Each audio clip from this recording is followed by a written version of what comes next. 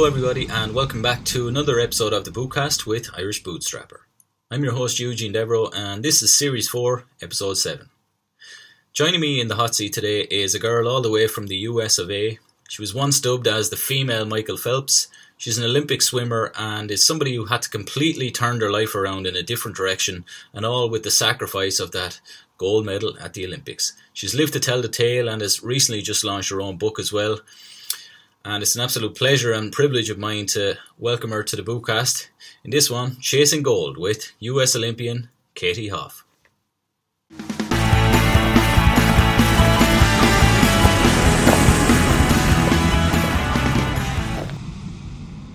So hello everyone and welcome to another episode of the Bootcast. Joining me today, I'm absolutely delighted and privileged to have Miss Katie Hoff on the show. So Katie, thanks a million for coming on the show. And yeah, absolutely. Thank you so much for having me. I'm Katie Hoff. I guess you could have Anderson. I was married about 5 years ago, but go by Katie Hoff. And yeah, just delighted to be here and chatting with you and talking with everybody else. Cool. Thanks a million. So getting straight into it then. So what's your profession now and what do you kind of do now? And then we'll go back to where it all began. Yeah. So nowadays, I give motivational speeches. I actually have a book coming out in November, so I'm really excited about that. So yeah, really looking forward to kind of spreading my message. The book's called Blueprint, and so that's definitely been taking up a lot of my time of getting that ready to go for Black Friday. And so let's go back then. So what are you known for then? What's your... Yeah, I'd say I'm definitely known as an Olympian. So 2-time Olympian, 3-time Olympic medalists behind me.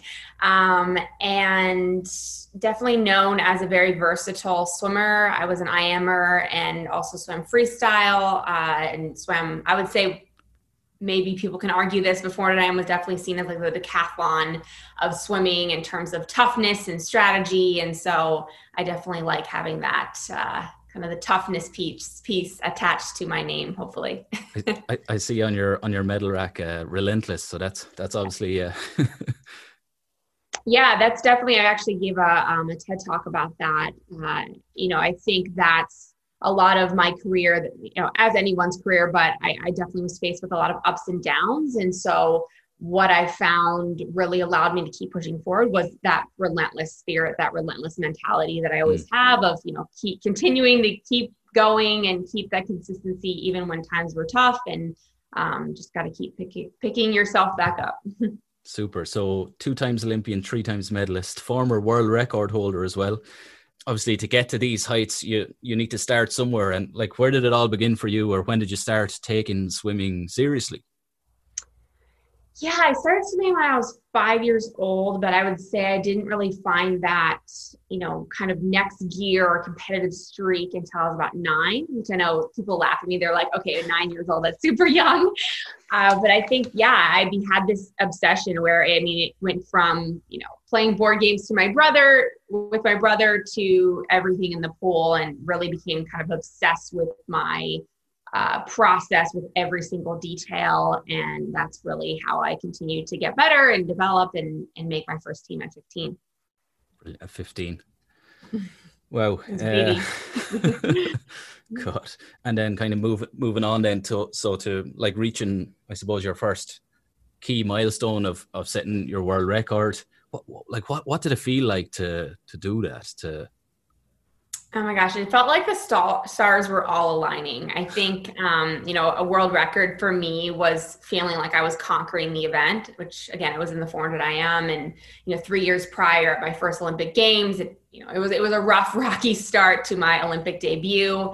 And I felt like that event had kind of owned me and conquered me. And so to come back 3 years later, such a different swimmer, more confident, more strategic, more seasoned, and to be able to break that world record of the World Championships, it's still still my favorite race, just because it was kind of like that first moment where I pushed past and overcame, and really, really a sense of pride. Yeah. And like, what did you learn about yourself from that then? Like, did that kind of confirm, okay, I'm ready to kind of move on to something bigger, or was it like Yeah, no, I mean, I think the biggest thing for me, 2004, I didn't have a great breakout meet at my first Olympic Games. And then, I turned professional at 16. And so I think it was kind of building, my momentum. I swam a really great world championships in 2005 and kind of kept that momentum heading into 2008. So being able to break that world record was awesome. It was almost like a cherry on top of like, okay, yes, I can do this. And really allowed me to have that lights out confidence heading into the second Olympiad. Okay. At one point, the media referred to you as the female Michael Phelps. Did you feel a certain pressure on you then at this point that you had to live up to, or these were big boots to fill? Definitely. Yeah. I think, it was kind of like a double-edged sword, right? It was it was 100% an honor to even be in that realm and being thought of that way. But at the same time, I wasn't in a position to win 8 gold medals. I wasn't aiming to win 8 gold medals. And so, I think it was really challenging because at the time it framed my Olympic Games in 2008 as a failure. To come away with 3 medals in a lot of people's opinion would be a great accomplishment. But for me personally, obviously I wanted to win an individual gold medal. And when that didn't happen, and then, the snowball effect of the media kind of came crashing down, it was really tough. And so, I think now looking back, I'm able to have an appreciation for what I accomplished. I'm able to see it in a different light, but it was definitely a challenge at the time. And so, like, missing out on your need, as you say. I saw one of your TED Talks recently, and how did that affect you at the time? Like, was it an all or nothing? I didn't get the gold. Did you feel that you performed to the best that you could have at the time, or? Yeah, I mean, I think mixed emotions. Obviously for me, my need was feeling extraordinary. That came in the form of winning Olympic medals, breaking American records, breaking world records. There's just kind of that one last box that I didn't, unfortunately get to check. But I think, now looking back, having written my book, having some self-reflection, it's more about, a lot of times it's more about what you pick up on the way to that goal, right? So you set a big goal, yeah. You're having to develop all these skill sets, all of these qualities in order to attain that. And that's now kind of what I'm able to see of, okay, wow, like look at all these things I was able to do. I was able to develop. It's made me into the person I am today. Yes, there will always be a little bit of a sting because of course I still would have loved to accomplish that, but I'm kind of now able to put it in perspective and understand the magnitude of what I did accomplish. I will say at the time, yes, very devastating, and took me years to be able to kind of reframe that. Yeah. Okay. And sometimes when we achieve a goal, we can feel this anticlimax that we've reached a peak, and we don't know what to do next, or oh shit, this is the top, I can't go any further. Did you ever experience anything like that in your career, or was there a moment where everything changed for you? I mean, definitely, I think the retirement transition, that's one I'm really passionate about speaking about, because I think that it's now becoming a topic that's talked about, right? I think a little more with mental health being at the forefront. For me, that was that feeling of like, okay, I'm retiring from the sport of swimming. I didn't get to retire on my own terms due to health issues. And then it's like, well, how do I recreate breaking world records and striving to be the best in the world? That's over now. And I'm 26 years old. So that was again, years of self-reflection, years of kind of sorting through everything, figuring out what makes me tick, what gives me fulfillment. And, it really did take from retirement to end of 2019 before I was kind of ready to embrace who I was for 20 years and kind of come back and speak more about it. Okay, interesting. What would you say has been your biggest physical challenge to date? And this might be a shock for a lot of people who... Yeah, I mean, obviously I've done thousands of hours in the pool, some really tough sets, but I actually will have to say my pulmonary embolism, just because of the amount of pain that I was in. And for those of you guys who don't know what a pulmonary embolism is, because I didn't know before I was diagnosed with it, it's essentially blood clots. So I had 2 of them in the bottom of my lungs, didn't know for about 7 weeks, which was terrifying. Flew with them, the whole, so many things that could have gone, really wrong and have me not be here today. But yeah, I mean, the pain felt like someone was stabbing me with a sword in my ribs over and over, to the point where I couldn't even take in air. So I passed out. So that was, especially when you have a health issue, you don't know what's going on. I mean, it's never awesome, even if you do, but just the terror of not knowing physically what was going on with my body when it was in such extreme pain. At least with swimming, it's like, okay, I know what I'm getting myself into. This set's going to suck. It's going to be really painful, but it'll be over at the end of 2 hours. But with the embolism, it was just something I'd never even experienced remotely close to. Okay. And with that, realizing that you had to retire in a life or death kind of situation, like, how did you deal with that mentally? Or like, was there some really tough days that? Yeah, I think,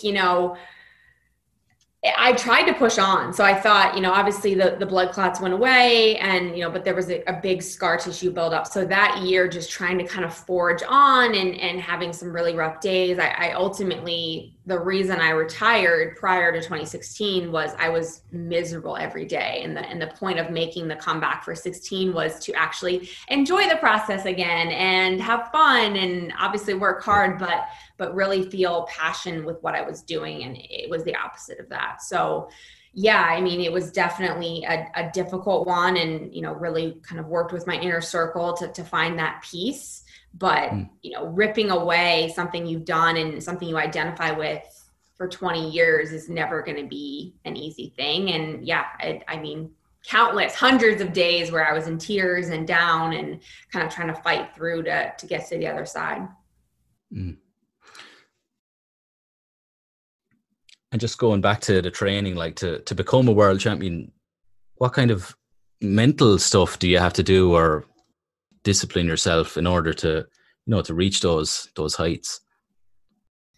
I think people ask that a lot, of like, well, you must be so mentally tough. And I guess I think everyone can be that. They just have to find the right vehicle that gives them that feeling that they actually want to do that, right? Nowadays, if I don't have something where I'm that connected to and that passionate about, I'm not going to put myself through hell and pain and all of those things. There has to be that kind of draw and that need that it's worth it to you. And so for me, that was swimming. And then that's why I was able to do it, because I was so, so passionate and connected. Like you mentioned, I had such a need to become an extraordinary Olympian, breaking world records, winning Olympic medals.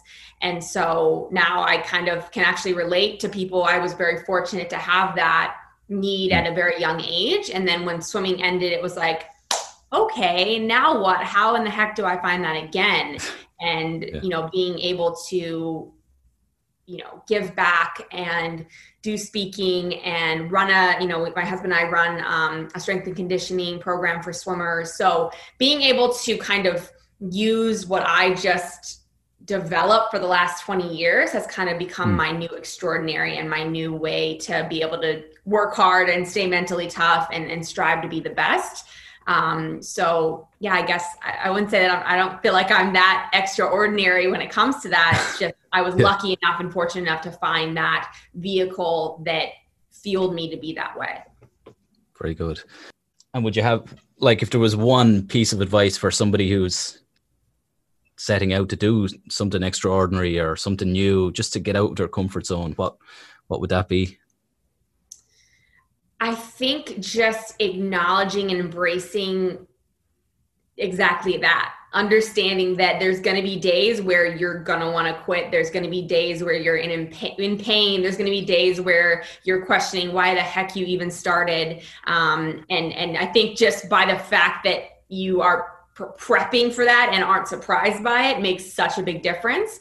And then I think the second thing is surrounding yourself with mentors and people that have your back, like really have your back, understand you to your core, are able to lift you up when you're down, because there are days where you you can't do it on your own, and you might quit if you don't have them. So I was very fortunate in my life, and still am, with, now a husband and a family and, particular mentors in my life that have kind of brought me back to life when I've needed it on those days where I just couldn't kind of overcome on my own. Very good. And just on mentors, do you have a favorite book? Yeah, so recently Jesse Itzler has become a huge mentor to me. So his Living with a Seal, actually got to see kind of where that all played out a couple months ago. So I would say, he has just encapsulated everything that is, about toughness and experiences and building a really successful, fulfilling life. And so I would encourage anyone to go and read either Living with a Monk or Living with a Seal are incredible books. I follow him on Instagram as well, actually. He's amazing, yeah. Yeah. Do you have a favorite quote that you live by? Yeah, I think it kind of comes along with everything, with kind of embracing the suck, and it's crave the results so intensely that the work is irrelevant. So again, if that goal is just so meaningful to you, the work will just happen. You'll just do it. Like you just it's almost like you're just being pushed forward by this force that you can't even see. You'll just get it done because that result means that much to you. Super. We're just kind of coming to the end of the podcast now, Katie. So just one of the last questions was, any other inspiring or interesting story? My do-over day set story? Oh, yeah. So this is a story that I actually didn't even realize was that out of the ordinary when I did it. But now I'm looking back and so many people are like, yeah, that's not normal. So we would always have, apologies, I live near a train and there's one coming through right now. But I was, doing a Saturday morning set, and for swimmers, Saturday morning is just such a tough one because you've, gone 8 or 9 practices prior, you're sore, you're beat up, it's early in the morning on the weekend. You don't want to be there, but you're there again because the result means that much more than, the process. And I did this set of 10 200s, 200 yards, and I missed pace on every single one. I was so angry because for me, practice was everything. It was how I got my confidence. It was how I, made sure I was ready to race.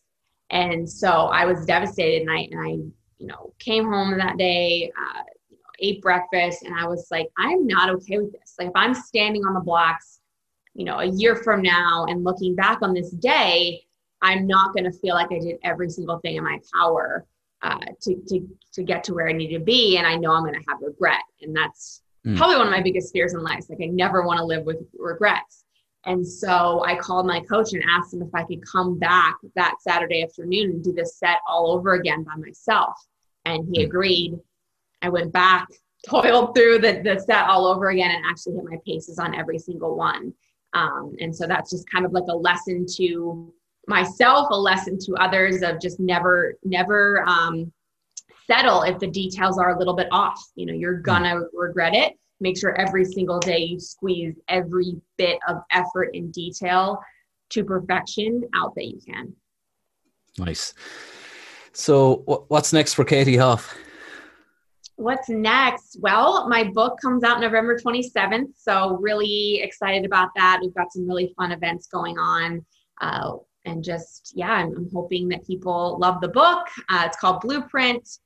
So really the concept behind that is, everyone, a blueprint is a design plan. Everyone's got a design plan in their life, but I don't think there's ever an architect that's built a design plan that's ever, not had to edit, pivot, adjust. And so, my life and career has very much been, adjusting and pivoting my blueprint so that I can have the most success possible.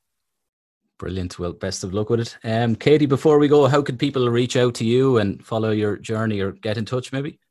Yeah, so I'm really big on my Instagram. So it's just at KT Hoff 7. Fun fact about the 7, in 2004, my first event that I made the Olympic team was from lane 7. So that's why there's 7 everywhere. So that's my Instagram. And then my website, where actually my book will be sold as well, is kt.coach. katiehoff.com. So K, the letter K, the letter T, Hoff.com. Brilliant. Katie Hoff, thanks a million for coming on the Bootcast, and best of luck with everything. Hopefully we'll meet someday. Yes, sounds good. Thanks for having me. No problem. Thanks. Bye-bye.